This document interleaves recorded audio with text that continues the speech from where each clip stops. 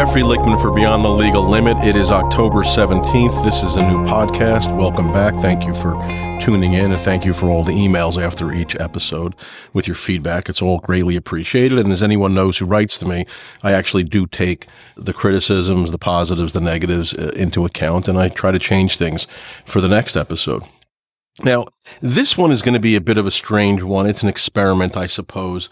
I'm going to devote a large portion of the podcast today to the Hells Angels federal extortion case that I briefly spoke about last week.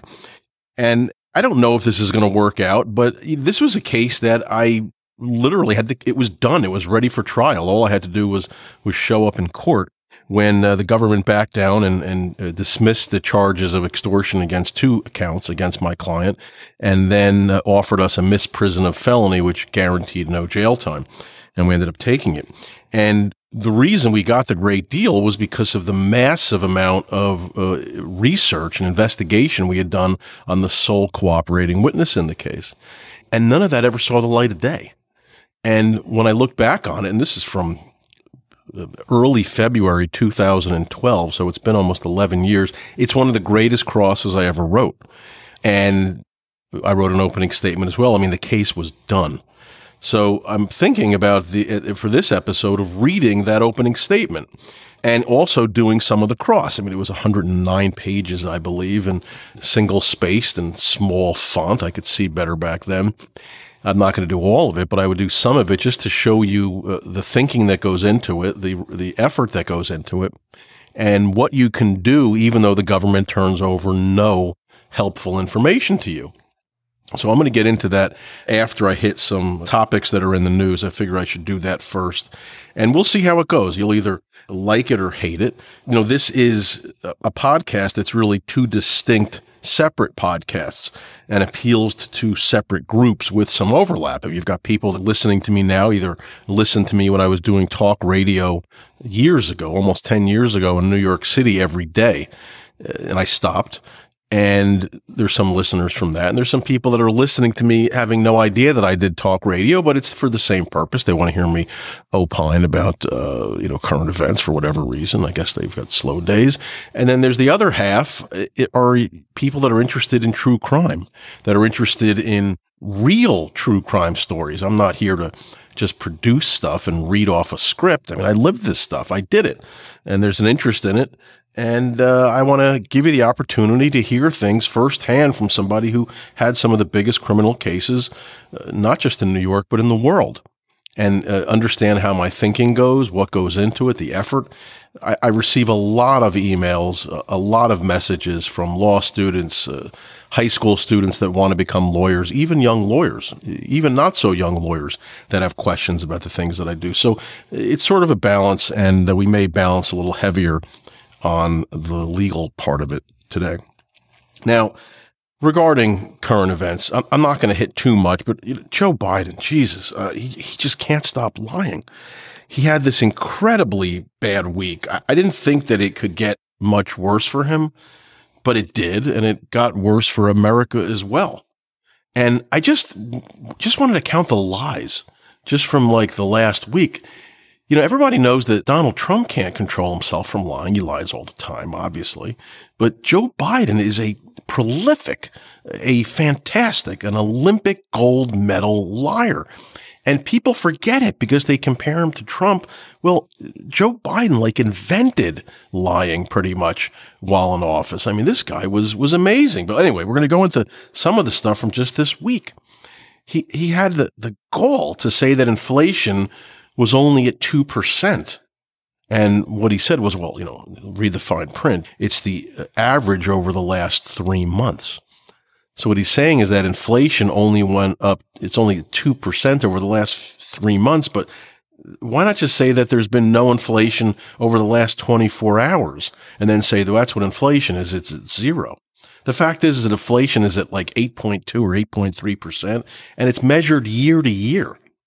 And it was 1.4%, basically non-existent when he took office. And he's been in office for less than 2 years, and we've got inflation, back to the Jerry Ford whip inflation now buttons. I remember that as a kid. If you're American and you're of a certain age, you remember those stupid buttons that they were handing out. Joe Biden has turned this country into Jerry Ford's America from 1976. And what's incredible is that because of the inflation, because what it does is it increases the prices of everything. You can't avoid it. You can't eat certain things. You can't drive certain things. You can't get on the roads. You can't buy gas. You can't do anything. You can't go to the dry cleaner. You can't buy something off of Amazon without feeling the bite of this massive 40-year high inflation that Joe Biden caused.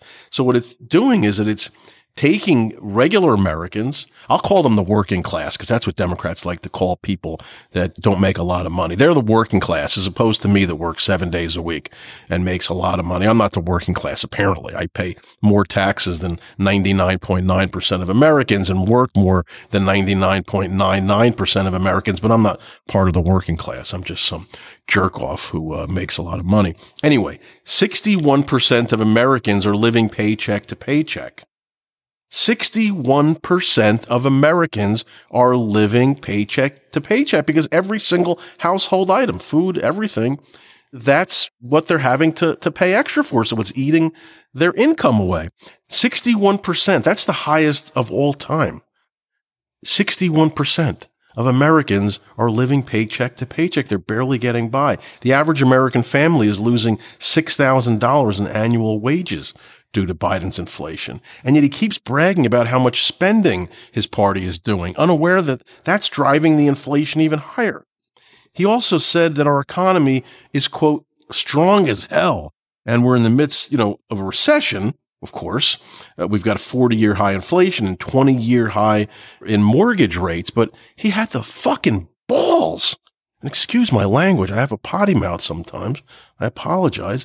But he had the fucking balls to say that the economy is strong and that inflation is 2%. This is a guy that is willing to lie to your face.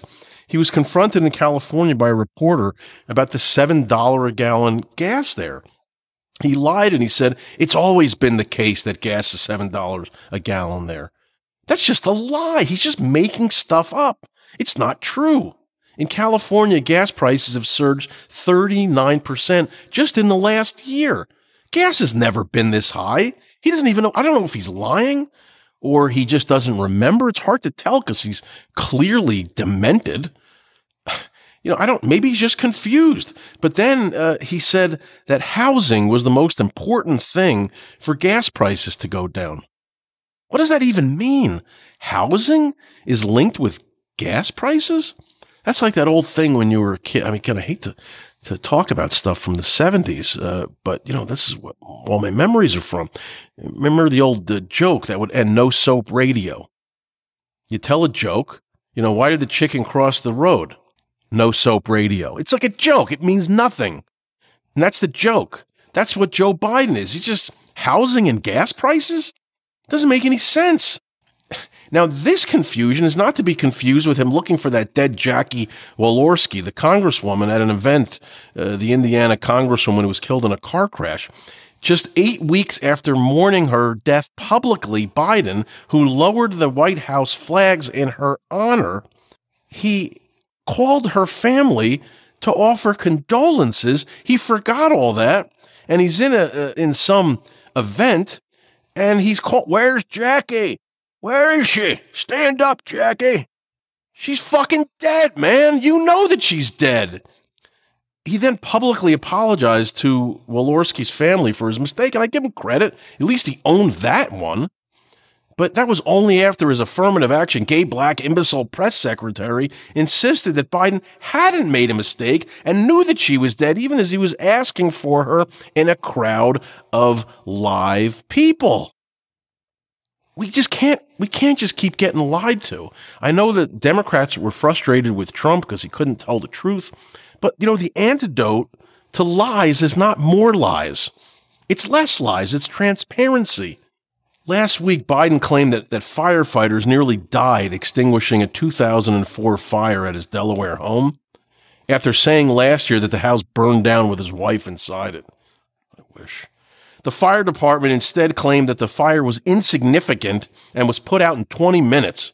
Does that sound like a fire that people nearly died in it? Now, these lies can't be attributed just to his dementia because he is a lifelong liar. He dropped out of his first presidential campaign in 1987 due to it coming out that he plagiarized speeches and that he plagiarized the law school paper. I mean, geez, I've been to law school. It's not that hard. You just do the work. Lazy, dummy. Biden stole British politician Neil Kinnock's description of his family history. He stole somebody's life. He's like Kramer and Seinfeld. And Biden he was changing details to falsely claim this is Neil Kinnock's life. My ancestors worked in the coal mines of northeast Pennsylvania and would come up after 12 hours and play football for 4 hours. His ancestors did not mine coal. Just made it up. He thinks he's Neil Kinnock. He thought no one would know that he was lying. Before he dropped out of the 1988 presidential primary, Biden lied when he said that he graduated with 3 degrees from college, was named the outstanding student in the political science department, went to law school on a full academic scholarship, the only one in my class to have a full academic scholarship, and ended up in the top half of his class. Lie, lie, lie, lie, lie. They're all lies. He thinks he can lie to your face and no one will check up on him. That's a bad kind of liar. He admitted last month to the South African president that he wasn't arrested trying to visit Nelson Mandela during the apartheid era, despite he said it 3 times in 2020. Lie, lie, lie. Last September, he told Jewish leaders that he remembered, quote, spending time at and going to Pittsburgh's Tree of Life Synagogue in 2018 after the worst anti-Semitic attack in U.S. history, in which 11 people were shot to death. The synagogue said he never visited. He's just making it up. Later that month, Biden told an Idaho audience that his first job offer came from the local lumber and wood products business, Boise Cascade. The company said it never happened. In January, he told students at historically black colleges in Atlanta that he was arrested multiple times while protesting in favor of civil rights. It never happened. He said at the Naval Academy's graduation ceremony just this past May that he was pointed to the military school in 1965 by late Delaware Senator Caleb Boggs. It never happened. He also begged the Saudis not to cut oil production. This happened last week. In an effort just to keep gas prices lower, he wanted more oil, keeps gas prices lower. So he begged the Saudis secretly not to cut oil production, which is what they had planned to for a while. And he asked them to not cut the production until after the midterm elections next month. Not only did the Saudis refuse, but they squealed publicly on him and they said what he did. It shows that he's playing politics on such an important issue. He doesn't care that gas prices are high for you and me. He only cares if it could cost his party votes next month. Then, of course, the Saudis could do whatever he wanted, which is what he said. They can do whatever they want to Americans, cutting production and then driving the prices high.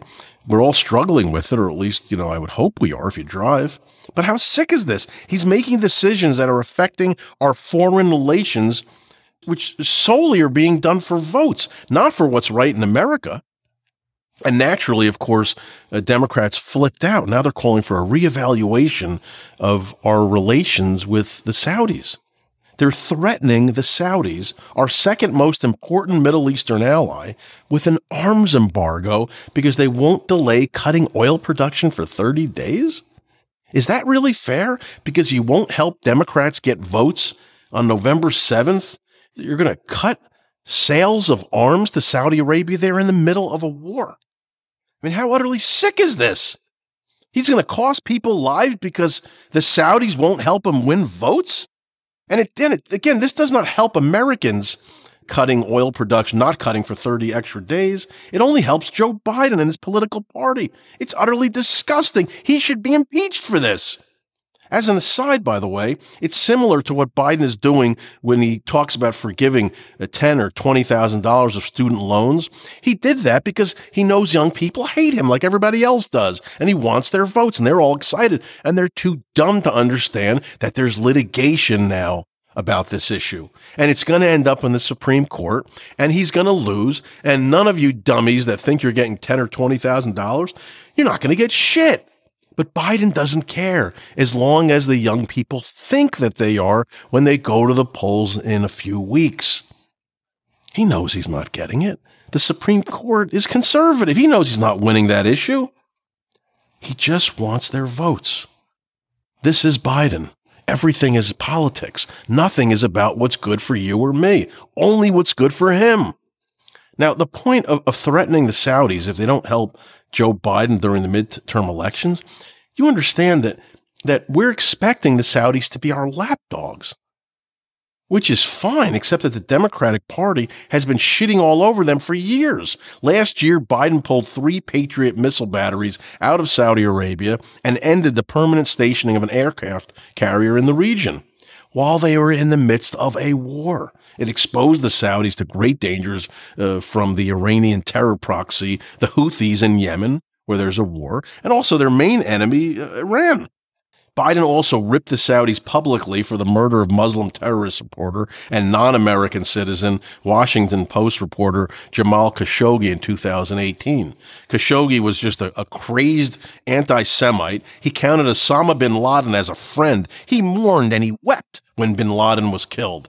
This is a guy that we're threatening relations with Saudi Arabia for? Some scumbag terrorist? Come on. Come on, who cares that he's dead? We're going to destroy our relationship? This is a hugely important ally in the Middle East. The Middle East is hugely important. We assume that we have Israel's support, but an Arab country that wants to help us? The Saudis, we're going to shit on them? Really? Did we break off all ties with the Palestinians when they murdered Bobby Kennedy?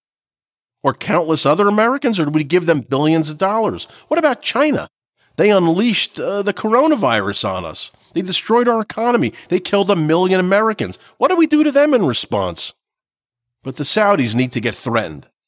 When he was running for president, Biden vowed to make Saudi Arabia an international pariah. He said it, his words, not mine. And now he's begging them for oil, which we wouldn't need if he didn't kneecap our own oil production in America. On his very first day in office, he killed the Keystone Pipeline, which would have brought 830,000 barrels of Canadian oil down south into America. And he killed the thousands of good-paying jobs that came along with it. In March, he put a moratorium on oil leasing on federal land, which a judge later found to be illegal. Later, he canceled the Trump-era oil leases in Alaska. He's been making, the climate like his top priority. And he declared war on the American energy industry to do it. And now he has to beg for oil from foreign countries, people he doesn't necessarily like. And the Saudis did what was best for them, and for that I salute them.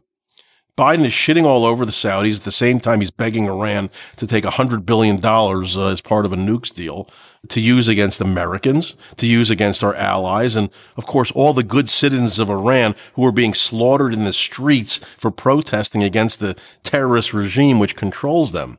And Biden is trying to give them money? How about some support, buddy? You get rid of the Iranian leadership, the whole world changes. You get rid of the terrorists that run Iran, and guess what? Hamas, the Palestinian terror organization, Islamic Jihad, another Palestinian terror organization, they dry up. Hezbollah, the Lebanese terrorist organization that's supported by Iran, that has taken over Lebanon, that threatens Israel, threatens the entire Middle East, that's helped gas people in Syria, they don't have any more money if you take out Iran. The whole world changes if the Middle East is no longer a hotbed of violence. And Biden wants to give Iran $100 billion? He should be squeezing the life out of them. He should be helping the young people that are giving their lives up to try to get some freedom there. I mean, come on. So with America in the total dumpster economically, foreign policy issues as well in the dumpsters, it wouldn't even be alarmist or even hyperbole, I suppose, to say that America is in a death spiral. Maybe a little bit hyperbole, but not really. Trump leads Biden by just 2 points in a poll for the 2024 election. 2 points. Which is why if Trump is the Republican nominee, Biden, assuming that he's still alive, will beat him again. Instead of capitalizing on Biden's horrible 2 years, Trump is caught up in the consequences of his own idiotic decisions. He's being subpoenaed to appear before the January 6th Commission, which put up a witness last week that testified that Trump admitted losing the election to Biden before he really ginned up and caused the January 6th march on the Capitol, when he was lying and said that he had really won. And the Supreme Court, which contains 3 Trump-appointed justices, they ruled against him last week. The court rejected his appeal of a lower court decision, which he was trying to stop the Justice Department from using the classified documents found during the search of Mar-a-Lago in August. He wants the government to be forced to return the documents to him, which I guess he thinks is going to stop the Justice Department's criminal investigation in connection with the documents. The Supreme Court, his Supreme Court, 3 justices, they rejected him. Now, the ruling followed press reports that a Trump employee told the FBI that as government officials sought to retrieve thousands of documents that Trump was keeping at Mar-a-Lago, he personally ordered the employee to move the boxes containing the documents to his residence. Security camera footage of the employee moving the boxes corroborates the story, and that testimony obviously could be used in an obstruction of justice case against Trump. This is what he's dealing with. And then there's a video that surfaced. I mean, this one is just almost beyond belief. And this is why Trump lost.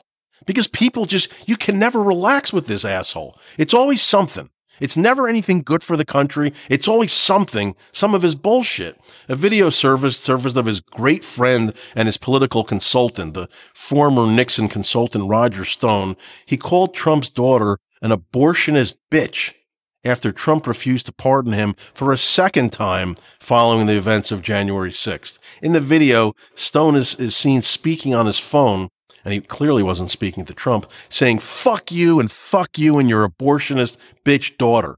He knew he was being videotaped because it was for some documentary. That's what he thinks of Trump.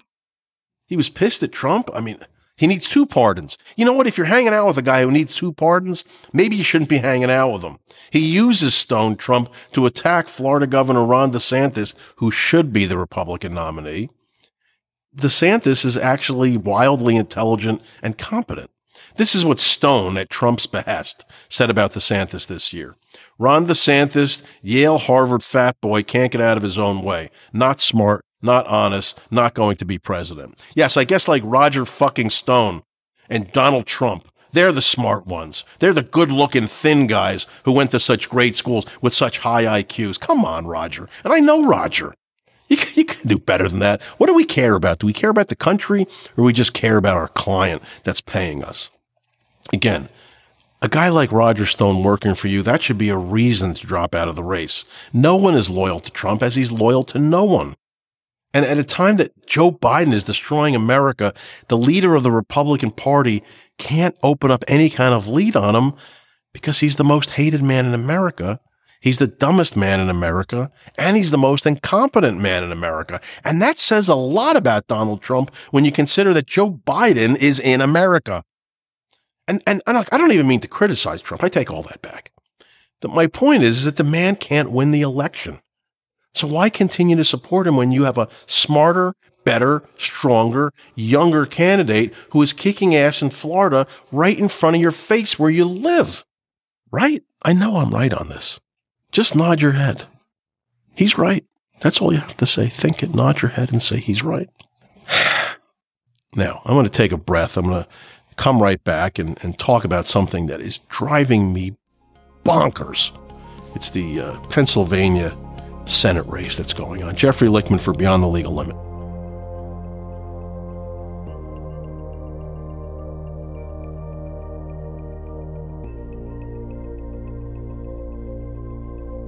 Jeffrey Lichtman for Beyond the Legal Limit. I'm back, and there's a hugely important Senate race going on in Pennsylvania right now. It's hugely important as the Republican incumbent is retiring and the seat is up for grabs, and we all know that the Senate is right now at 50-50, so every seat really matters. And right now, the leader in the race is the Democrat, the lieutenant governor of Pennsylvania, John Fetterman, who is, by all accounts, even his own, a far leftist. He's all for criminal justice reform, and I'm putting that in air quotes. He won't come out and say that he disagrees with the defund the police crowd, but as the chair of the State Board of Pardons in Pennsylvania, he's released 10 first-degree murderers who would have otherwise died in prison. And I can't rightly disagree with that as a blanket policy. You can't just decide that if you're convicted of murder that you're not eligible for parole, because, if you have to look to see how they've changed in prison, if at all. And if they haven't, you leave them in there if you're not 100% certain that they can be trusted when they get out. But he also commissioned 2 reports last year released by the Philadelphia Lawyers for Social Equity. Can you imagine what that group is like? They recommended that the Bureau of Prisons consider merit-based clemency for currently incarcerated second-degree murderers, as well as for the state legislature to reform the law that mandates life sentences without parole for second-degree murder convictions. And Fetterman called for the release of 1,200 second-degree murderers who received life sentences without the chance for parole. And in a state where crime is up so much, that you'd think that would be a big issue. And, you'd think that the voters, the first thing they'd like to do, with their elected officials, they'd like to stay alive. I think that's important, that staying alive is important. His opponent, however, of course, is the Trump-backed Dr. Oz. The rich Turkish-born TV doctor still has a Turkish passport. I think he's a dual citizen. And of course, Turkey is a Muslim terrorist state. And he lives in New Jersey. I guess that's not a problem when you're running for the Senate in Pennsylvania. And as I said, he got the nomination solely due to Donald Trump endorsing him. And Trump said the reason he endorsed him is because Oz is on TV. He's famous. And that in Trump's world and his fucking pea brain, that's what matters for competence, is that if you're on TV a lot. He's got other issues. He owns 10 homes, but thinks he only owns 2. And he's a liberal. He's had shows where he advocated for sex changes for minors. That's liberal, okay? Now, he's not as far left as Fetterman, which of course is why I suppose he's being castigated as a Trumpite. But this is not a MAGA dude at all. This guy is a liberal. What great choices you have in Pennsylvania. Now, Fetterman was supported by his wealthy parents until he was 49 years old. Think about that. He lived with them. They paid him a $54,000 a year salary until he was 49 years old. Now he lives in a home paid for by his sister. His wife is a former undocumented illegal immigrant from Brazil. This is the perfect example of a Democrat. All right? He's married to a criminal. He slept on a couch and gets supported by his parents until he's nearly 50. But forget all that. Forget all that. That's not the focus of this particular rant. Fetterman, if you haven't seen him, he's 6 foot 8 inches tall, bald, tattooed. He wears hoodies. He frankly, and look, and I'm going to say this politely, he looks like a circus freak. Literally like one of those, you go to the circus, you give them 2 bits and they show you the freaks. And that's what Fetterman looks like. Now, he had a stroke in May, and he's refused to hand over recent medical records. He's refused to debate Oz. Now he's agreed to one, mainly because the handful of times he's been forced to speak in public, it's clear that something is wrong with his brain. He needs a computer during the one debate that he's going to have that he begrudgingly agreed to. And by the way, he made sure that the debate was as close as possible to the election day. Why? Because Democrats like to vote early. They like to vote early. They like to send in those absentees, and they like to vote early. So he figured, if I have the debate very late and everyone sees that I'm just like a 3/4 of a fucking vegetable, it'll be too late to withdraw their votes. That's why he did it. Now, when he had the stroke, America was told that he was fine, that there was no issue. He's completely fine. And they would hide him. They wouldn't let him speak. And there would always be a reason, he couldn't do debates. He would blame it on Oz. And the truth is he couldn't speak, but he could tweet like crazy because he obviously wasn't doing the tweeting. And it was clear when he had to speak that his brain just wasn't right. Now, I've got 2 clips for you. I want you to listen to these. I'm going to play them consecutively. Please understand the stakes in this race. Send me to Washington, D.C. so I can work with Senator Casey and I can champion the union way of life in D.C. Thank you very much, and it's an honor. I live 8 minutes away from here, and when I leave tonight, I got 3 miles away, Dr. Oz in his mansion in New Jersey. You've got a friend and you have an ally. Send me to Washington, D.C. Thank you very much. Thank you, Steelworkers. Send me to Washington, D.C. take on to make sure I push back against work to work. I mean, this is a dude that's just, really confused. And look, I have empathy for the guy that he's obviously got scrambled brains. But, this is an important thing that he's running for. It's not like he's running for dog catcher. He's running for one of the 2 senators for Pennsylvania, a hugely important state. So maybe, I don't know, is it asking a lot that your senator, actually not have brain damage? I don't know. I think that should be a prerequisite to be an American senator, that you don't have like kind of massive brain damage. And as I said, we were told that he was just fine after the stroke, but what we weren't told, that the cause of the stroke was a heart condition that he previously kept from the public. He lied. That was a lie of omission. In an effort to convince the public that he was fine in June when people were freaking out, he released a letter from his cardiologist saying that he could serve in the Senate. And to him, that was, that's all he had to turn over. But if you actually read the letter, and I did, I don't think anybody's ever read this letter. The letter was awful because the doctor mentioned, now think about this. They got this from the doctor to help him. So they were basically assuming that this doctor was going to write, lie his ass off to help him. But in the letter, it's mentioned that Fetterman had come to see the doctor in 2017, was diagnosed with atrial fibrillation, which is fibrillation. I sound like him now. And it's an irregular heartbeat. And as well, he also had a weakened heart pump. And that's what caused the stroke, the doctor wrote. But what's so awful is that in the same letter from the cardiologist, he wrote that Fetterman was given medicine and a new life routine to combat his condition, and told to return to the doctor in a few months. And he was basically told, look, these are what you have to take if you want to stay alive.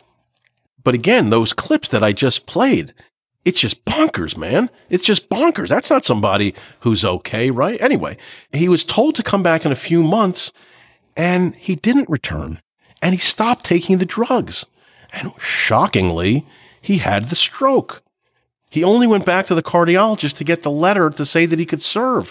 So he failed to disclose a prior serious heart condition which caused the stroke, making it very difficult for him to serve competently as a senator.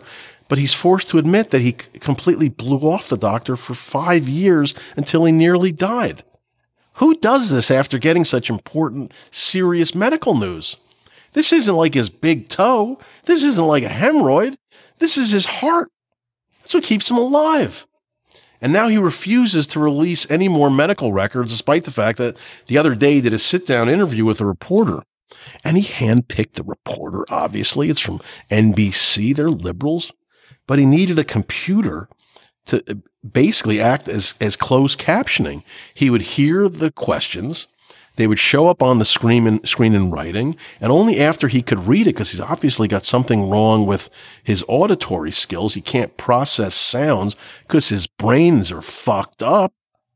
And the reporter, just the reporter, this is a liberal reporter, she pointed out afterward that he was unable to engage in any kind of small talk before the interview, which really shouldn't be a surprise because he can't hear words correctly. He can't understand them. I mean, you heard the videos or the audio of him talking. His brain's not working right. And he needs a machine to help his brain understand what he's hearing. But what was incredible to me is the reporter just did her job, and she was right down the middle. She got dragged unmercifully for reporting simply what she saw. This isn't from Breitbart.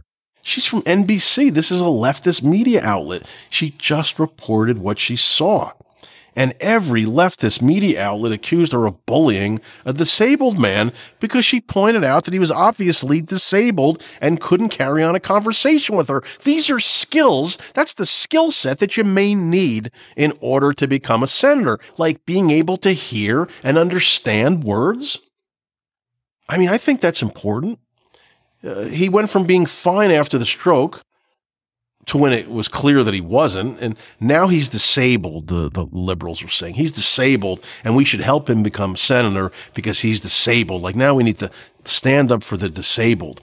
They even compared him to FDR, who was also a disabled man who held office, except that FDR couldn't walk. This ape can't speak or think. That's a slight difference, wouldn't you think? And the guy's wife, this freak's wife, came out so hard against the reporter and said she should be punished.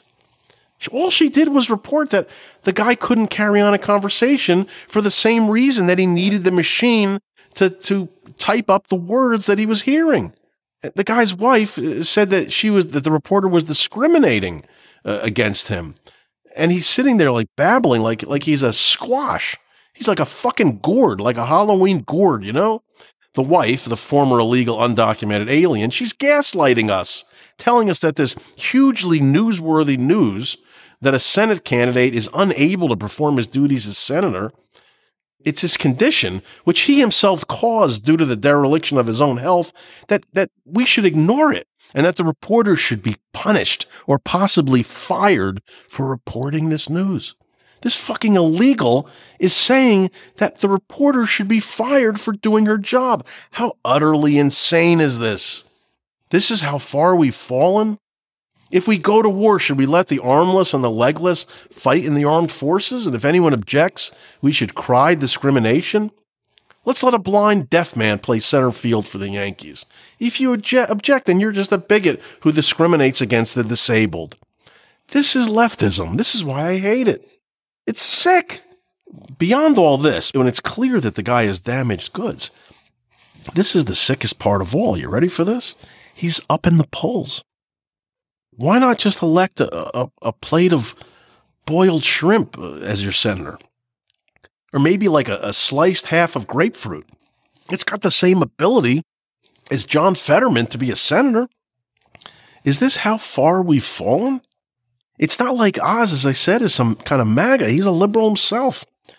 But he's just not practically a communist like this bald freak is, who, by the way, and he's got another issue. Another physical condition, which he refuses to discuss. Look at the pictures. Google it online. He's got this giant lump. It looks like the size of like a small fetus that's growing out of the back of his neck. And when he appears in public, he wears scarves to hide it. And that's why he wears those giant hoodies with the hood in the back up high, you know? That's to guard so that no one can see the fucking thing growing out of the back of his neck. We're about to allow in the Senate some circus freak with two heads. You remember that movie? I don't know if you watched this when you were a kid. I know I did. The movie with Rosie Greer, the football player. It was called The Thing with Two Heads. He had two heads on his shoulders. We're letting a former illegal immigrant from a toilet bowl country, a third world country, tell us that we're bad for wanting someone who can't understand words and got a fucking baby growing out of the back of his neck? We should feel guilty about not wanting that in the Senate? I'm sorry. I'm so sorry, but country first occasionally, right?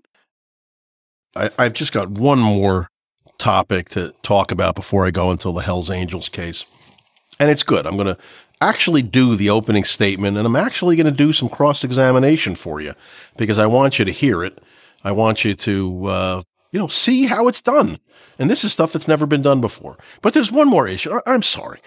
I've got to talk about this. And I know you're saying, oh, not again, Jeff, stop.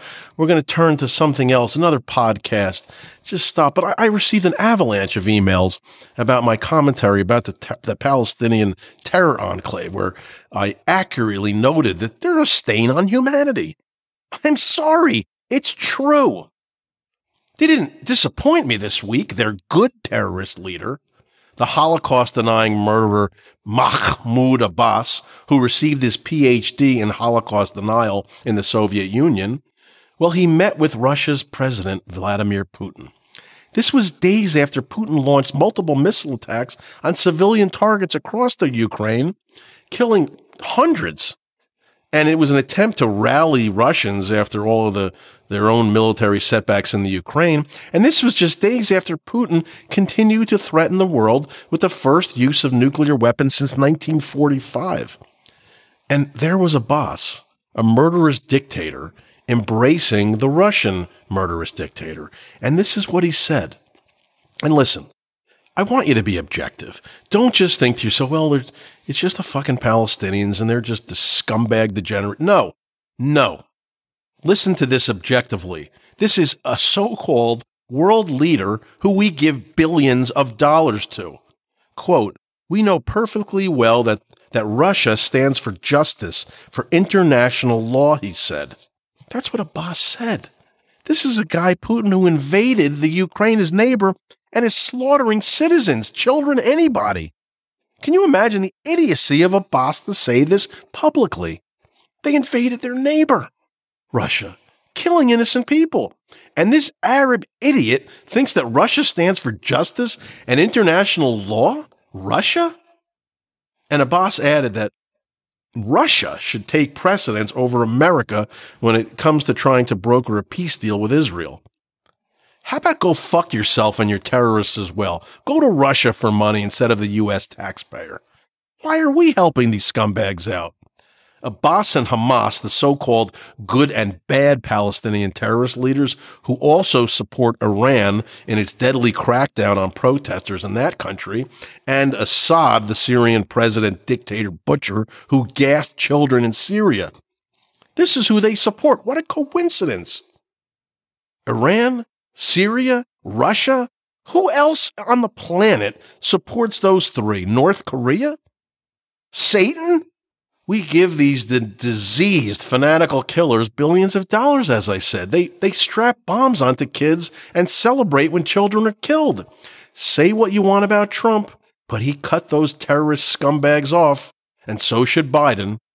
Palestinians take our money and they spit in our faces. They kill our allies. They kill Americans, and they expect us to thank them for it.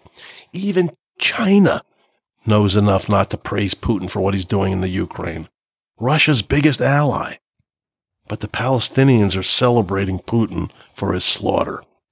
And everybody just says, it's Palestinians. What do you expect from them? They're dumb, they're violent. Maybe it's time that we stand up and say, enough. Looks like I'm about 40 minutes or so in. Well, I'm going to give you a little bit more of the Hells Angels. I've got you here. We're going to go back to that client. He was charged with 2 counts of extortion, if you recall. Hope everybody calm down after that Palestinian segment. He was charged with 2 counts of extortion in federal court, and the trial was scheduled for early 2012. This was a case in which a music promoter named Artie Pabon borrowed money from an alleged mafia-connected businessman named Rodriguez, and he couldn't pay it back. Some scary Hells Angels showed up, supposedly, and threatened them, was the story. And now the Hells Angels and the supposed mafia-connected businessman and others who supplied the loan money were charged in Manhattan federal court. My client's name is Joe, and I'm going to refer to him as Joe G going forward. And I'm going to do the opening statement in this case for you, even though it happened so many years ago. And I may even give you some of the cross of Artie Pabon. As I reported last podcast, Joe was a very large, very muscular, very bald, very tattooed Hells Angel who was also Italian. Certainly a scary person if he showed up on your doorstep and he was angry.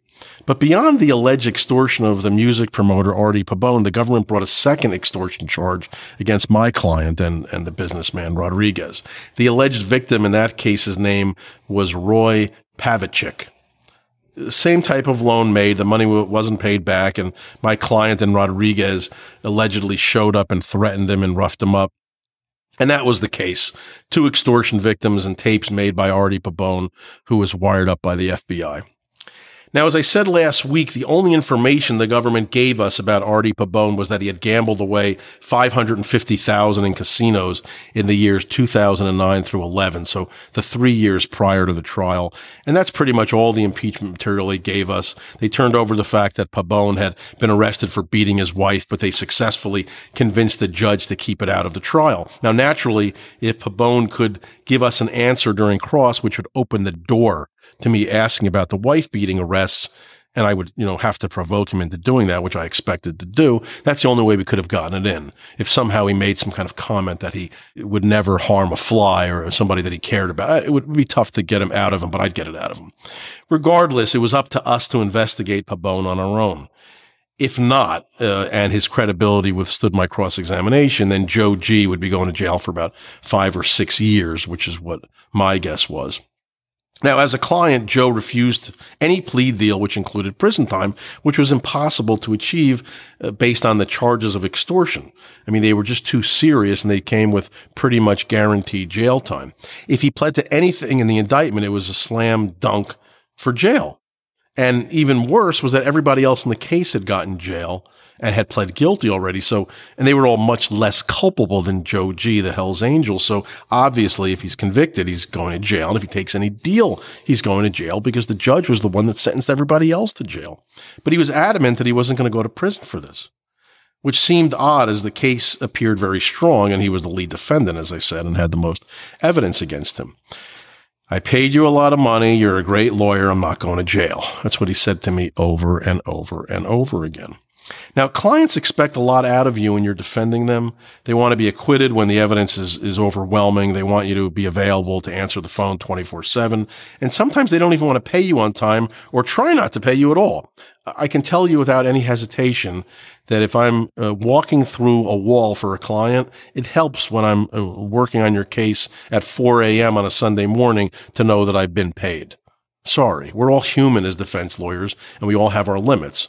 Pay us, answer questions if we have them, and don't drive us crazy. That's pretty much what you have to do. And if you trust a lawyer, get out of his way and let him do the work. And it's not like I had, if I had done no investigation of Artie, that I would have been incompetent, because 95% of defense attorneys would have done nothing. This is the biggest takeaway that I want you, the listeners, to understand. Lawyers usually only take from the government materials for cross-examination. That's all they take. They take prior statements of the witness, cooperation agreement, prior criminal history. Almost no lawyers I know will get the files from the cases that are in the criminal history. All you got to do is send an investigator out. They'll send out no subpoenas. They'll go in there and they'll do the cross-examination that the government expects and the cross-examination that the government prepares the witness for. But this is the dirty secret about defense lawyers. Most are incredibly lazy. Most don't do the work themselves. And I'm not talking just about small criminal cases. I'm talking about even the biggest ones. Lawyers will have associates write cross-examinations, sometimes even do them for some of the witnesses because it makes their workloads easier. And clients, no matter how appalled they are about this, they don't want to confront the surgeon who's about to operate on their brain, so they just eat it. In 31 years of practice, I've never had another lawyer working for me ask a question of a witness during a cross-examination during a trial. I've never had another lawyer help write one of my cross-examinations, and it shows. This is why I'm better at it than everybody else. It's my work, it's my voice, it's my full responsibility, win or lose, and I want to win.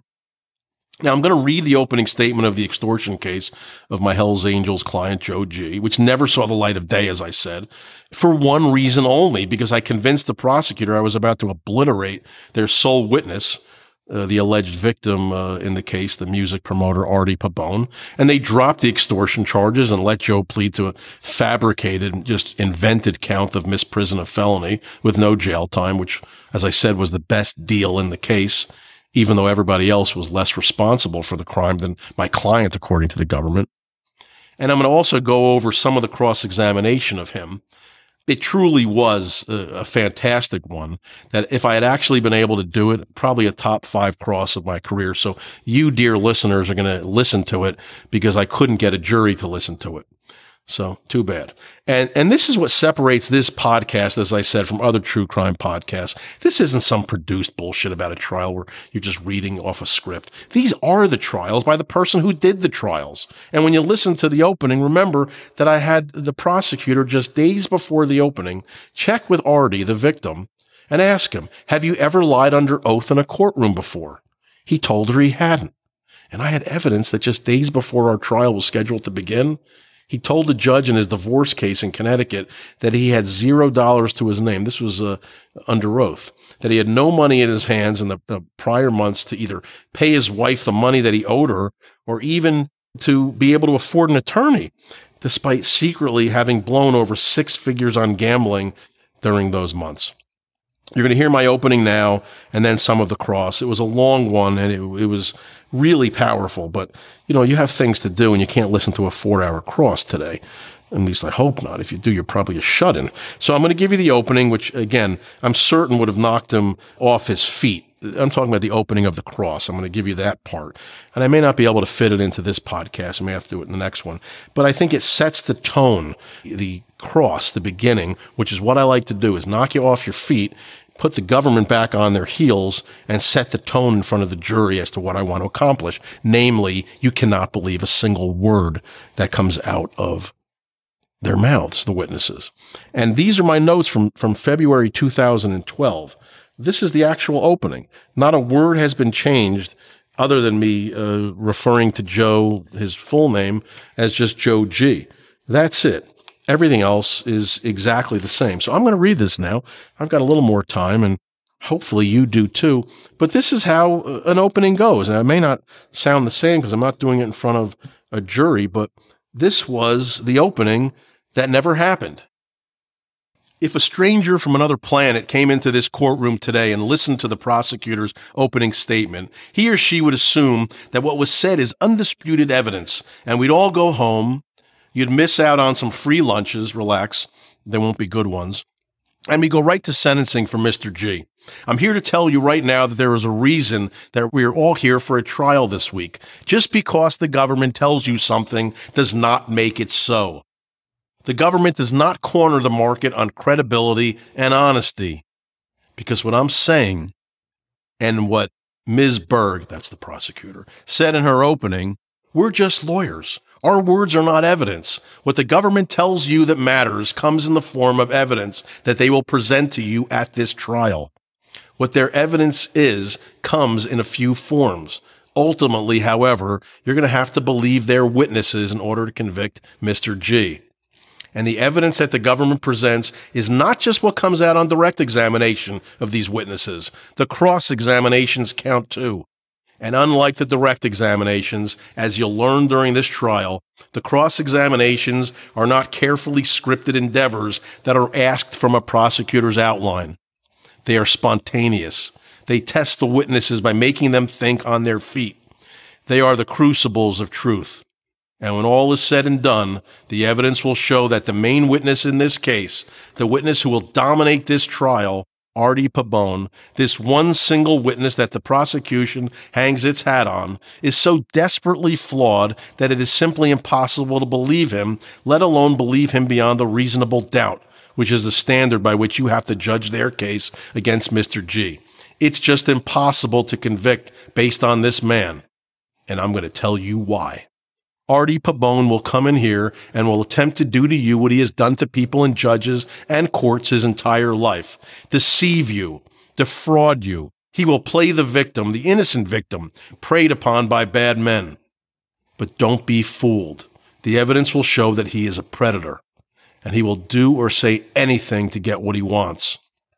He thinks so little about our system of justice that he lied under oath just days ago in court. And you know why the government finally learned about it? Not because Artie Pabon volunteered it. He didn't. He was hoping to get away with it.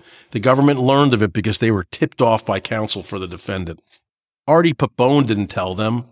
Artie Pabon tried to get away with another lie, another fraud. I'm Jeffrey Lichtman, along with my associate, Jeffrey Einhorn. We represent Joe G. First, we'd like to thank you for your jury service. We know it's inconvenient, but you're here because you understand that jury service is one of the most important obligations we have as citizens in our great democracy. And I promise you, no one thought the Giants had a chance to make it to the Super Bowl when we picked this date for the trial in November. That's a dated opening statement, isn't it? Anyway, this seems like a pretty simple case, just a handful of witnesses and a bunch of tapes. Short trial. And as I said before, there is one main government witness in this case, Artie Pabon. And if you listen to the government, the tapes made by Pabon with the FBI are the end-all and be-all. And they have told you that Pabon has credibility problems, but that the tapes will support his story. And that supposedly cleans up his credibility issues? Well, that you don't need to worry about his history of lies and perjury because of the tapes? Here is what I must stress to you at the very beginning of this case, and this is crucial. The evidence will show that every single tape created in this case was part of a script, part of a play. These tapes are not a window into the truth of what truly occurred between the men involved, and then instead they are part of a manipulation in multiple acts in which the evidence that the government will present to you has been shaped by Artie Pabon and the agents and officers who directed him.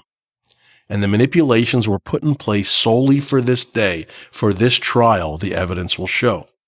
Now, I'm going to explain to you what I mean. First off, keep in mind that only Pabon knows that his meetings and calls are being taped with Mr. G and Mr. Rodriguez. So he is shaping how he is perceived on these tapes, perceived by you. And the sole purpose of creating the tapes is to create evidence for this case. And nearly everything Pabon does and says on these tapes is fake. To begin, the way he presents himself to you is that of a hapless, vulnerable victim. It's just not true. You will be played tapes that were made especially for you, made by the FBI and Artie Pabon. And as I said, when only Pabon knew that the conversations were being taped. And I want you to follow along with the tapes carefully. You'll need to because the manipulation is subtle.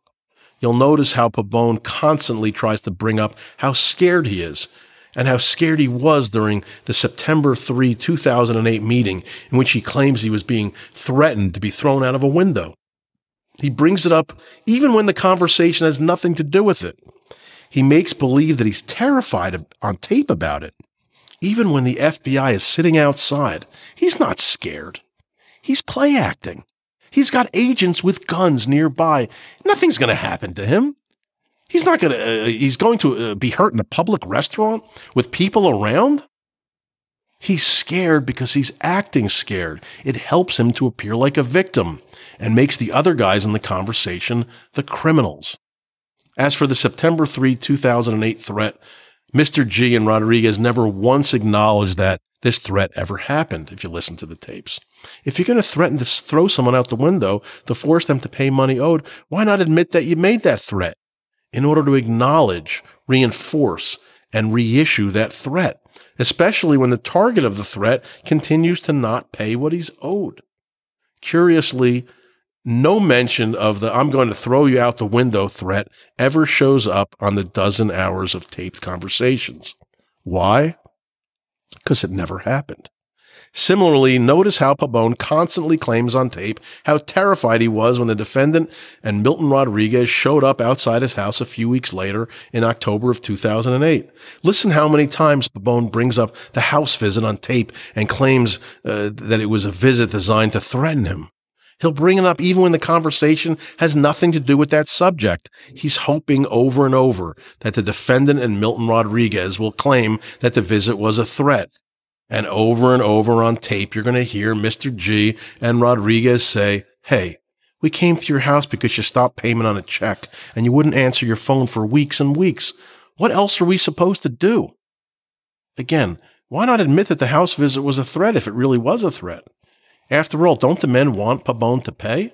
By saying over and over that it was just an attempt to talk to Pabon, they're basically saying, "We're not threatening you."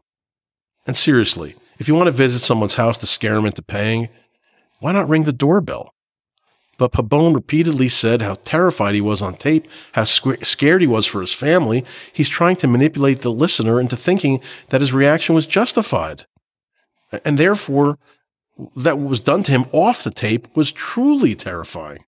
So in essence, the evidence will show that Pabon is creating evidence, creating a false perception. Not that evidence is being captured spontaneously. Every single thing out of his mouth was designed to manipulate a jury someday. And today is that day.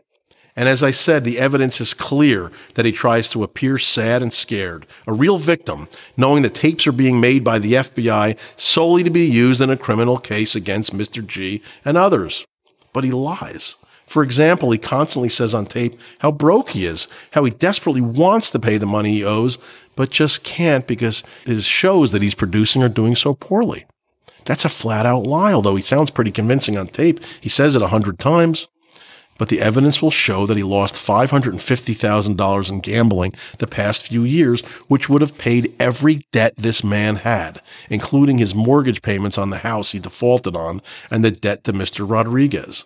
Somehow Pabon neglects to mention that the reason his business is in such dire straits is because he gambled hundreds of thousands of dollars away, not because his concerts were doing poorly. He pissed the money away. But if he told the truth on tape, he couldn't be the victim anymore. And he needs to be the victim in order to get a conviction here. He keeps repeating how scared he is, keeps saying over and over how sad he is, how worried he is about his family. But he doesn't give a damn about his family, as you're going to find out soon during his cross-examination. As the evidence will show, Pabon says things to give the appearance that he's reacting to being threatened, that he's terrified, but he's not. It's an act. I'm going to show you that during his cross-examination. But until then, I leave you with this thought. If a guy is willing to lie in court just days ago over literally nothing, what makes you think he won't lie to you when he has the ability to get rid of a 6-figure debt, to get it extinguished by being protected by the FBI? And the fact that he's a liar, well, you're permitted to consider the true impact of Mr. G's actions on Pabon in determining whether Pabon was extorted, not the faked act that he projects on tape. That means you'll be able to decide for yourself if the fear that Pabon is claiming on the tapes is real. But the evidence will show that Pabon has lied in court before about his feelings, about his circumstances, about being a victim of his circumstances. In essence, this is the point, and it's a subtle one. Your determination of whether you think an extortion took place will be impacted in part on what Pabon truly feels on these tapes. It's natural to think that he's in fear. That means he's reacting to a scary situation, but the evidence are going to show otherwise. In the tapes, as well as during his cross-examination, that he wasn't scared at all, that he was acting, that he was pretending because he knew that if he could get these men arrested, his debt to Mr. Rodriguez would be wiped out. Now, I don't expect him to claim that he wasn't scared. However, he'll say it. He's certainly going to say it. But don't believe him. Pabon will just be caught in more lies and be forced to admit so much fraud that you'll have a hard time believing anything he says is the truth. I respectfully submit to you. And as I said, he'll admit that he's not just a serial liar and a serial fraudster, but a guy who lies under oath in court just days ago while he was cooperating with the government. He's not afraid to lie, to cheat in court in front of a judge. That's my guarantee to you. He will admit it. As I've said, the evidence will show that everything on these tapes from Pabon's side is a fake, a fraud, an artifice, an effort to get Mr. Rodriguez and Mr. G to say something scary. When Pabon is not constantly faking his fear about these men, knowing full well he's creating evidence for a trial, when he's not constantly faking his fear, Pabon is trying to provoke Mr. Rodriguez and Mr. G. The evidence will show that he knows he has them on tape, and he knows that if he can get them charged criminally, again, he is off the hook for his debt. So this supposedly terrified extortion victim does all that he can to anger his targets. That's what victims do, right? Isn't that what victims do? They want to anger the people that are threatening them. He agrees to put a lien on his house in favor of Mr. Rodriguez in order to secure the debt he owes him. And then he withdraws that offer as he claims his made-up lawyer told him not to do it. He agrees that he owes Rodriguez money, then he claims he doesn't, that he's only going to pay out of the kindness of his heart. Then he flip-flops a dozen times on tape about whether he owes the money. Pabon says he wants his imaginary lawyer to sit in on a meeting with Rodriguez, and Rodriguez says, fine, that's great. And Pabon says that his lawyer is now not coming to a meeting. He promises to pay money one day. The next day he claims he's broke, even though the money that he would have been paying came from the FBI as a prop. Why did he break that promise to pay over and over again on the tapes? So that he could provoke an angry response from Mr. G and Rodriguez. That's what the evidence will show. And the evidence will show that the agents made up those provocations for him. Because you can't have extortion defendants unless they're angry on tape, right? And wouldn't you know it, that sort of provocation by Pabon will show in the evidence that Mr. G and Rodriguez, they get angry at times because of it. They're getting whipsawed by Pabon. They eventually say things they shouldn't have. And haven't we all times in our lives when faced with a liar who keeps changing his story, who keeps trying to evade responsibility, who keeps provoking us? Haven't we all said things in anger and frustration just to try to stop being treated like a fool? Rodriguez gets so frustrated with Pabon at times on these tapes, and you're going to hear it, that he just starts making stuff up, ridiculous lies, in an effort to convince Pabon to pay him. That's really some extortion. Rodriguez tells him that Mr. G is his family member, that they're related. And then later he says he's a scary guy who has people who have infiltrated law enforcement, that he, Rodriguez, is going to get Pabon arrested for owing him money, that the attorney general had already sued Pabon. He claims, he said that the AG, the attorney general, already sued Pabon. Pabon didn't know this, apparently, for defamation of character. He's just making stuff up, all ridiculous lies in an attempt to coerce Pabon to pay what he owes. And there's more lies. Here's a whopper. Rodriguez claims on tape that Mr. G was hired by individuals who Rodriguez himself owes money to, and that Mr. G was hired by those individuals to keep an eye on the money that Pabon owes Rodriguez. It makes no sense. First, he's a family member, and now this? The obvious conclusion I would suggest that the evidence will show is, why would Rodriguez dishonestly coerce Pabon with such repeated silly lies if he could simply send a leg breaker to make the collections? The leg breaker, according to the evidence in the case, who a year after Artie Pabon stopped giving any of the government money to Mr. Rodriguez, never touched a hair on Pabon's head, or even called him or visited his house. The leg breaker, who the evidence will show, has construction and demolition businesses and even has a flooring company. That's Joe G. But wait, he's in the Hells Angels, so he must be a criminal, right? Here's a truth that the judge will remind you before you begin deliberating. Membership in the Hells Angels is not a crime. It may conjure up all sorts of movie scenes with outlaw biker gangs in your head, but being in the Hells Angels does not make you a criminal. So what other evidence is there besides Artie Pabon and his tapes? Well, you've got Roy Pavicic. He's another guy who was involved in business with Milton Rodriguez. He claims that a large Hispanic man with brown hair grabbed him by the neck and ordered him to pay back Rodriguez in April of 2009. He told an officer that the person who did this was Milton's old childhood friend. This alleged attack took place in broad daylight in a crowded parking lot of a restaurant in Connecticut, which apparently no one saw. Less than 3 years later, he doesn't recall that Milton Rodriguez referred to as the individual as Joe, or that he was even threatened in the crowded parking lot in the middle of the day. He remembers none of it. But forget 3 years later. 17 months after the incident supposedly occurred, the FBI showed Mr. Pavicic a photo array of 6 individuals to see if he can pick out Mr. G as the person who supposedly threatened him, even though he can't even remember that a threat occurred, according to him now. And don't you know, the evidence will show that instead of 6 Hispanic men with brown hair in the pictures, because that's how he initially described his attacker, the FBI showed him pictures of 6 bald men who are not Hispanic. And he still couldn't pick Mr. G out. They knew that his description was wrong, that it was a Hispanic man with brown hair. So what did they do? They presented him with pictures of 6 bald, non-Hispanic men solely to try to get him to pick out Mr. G, and it didn't work. This is the sort of dishonest garbage that this investigation is all about. And you'll see some other evidence that the government is trying to shape what you see and not revealing the full truth of what occurred here between these men. Wait till you see how badly they want a conviction here. It'll come out. And keep especially close eye during Artie Pabon's cross. You'll see exactly what the government did not want you to see about him. All the fraud, the lies he's committed while cooperating with the government, and yet for some reason he gets away with it. Can you guess why? Because as the evidence will show, they didn't investigate Pabon at all. They turned a blind eye because they wanted Mr. G that badly.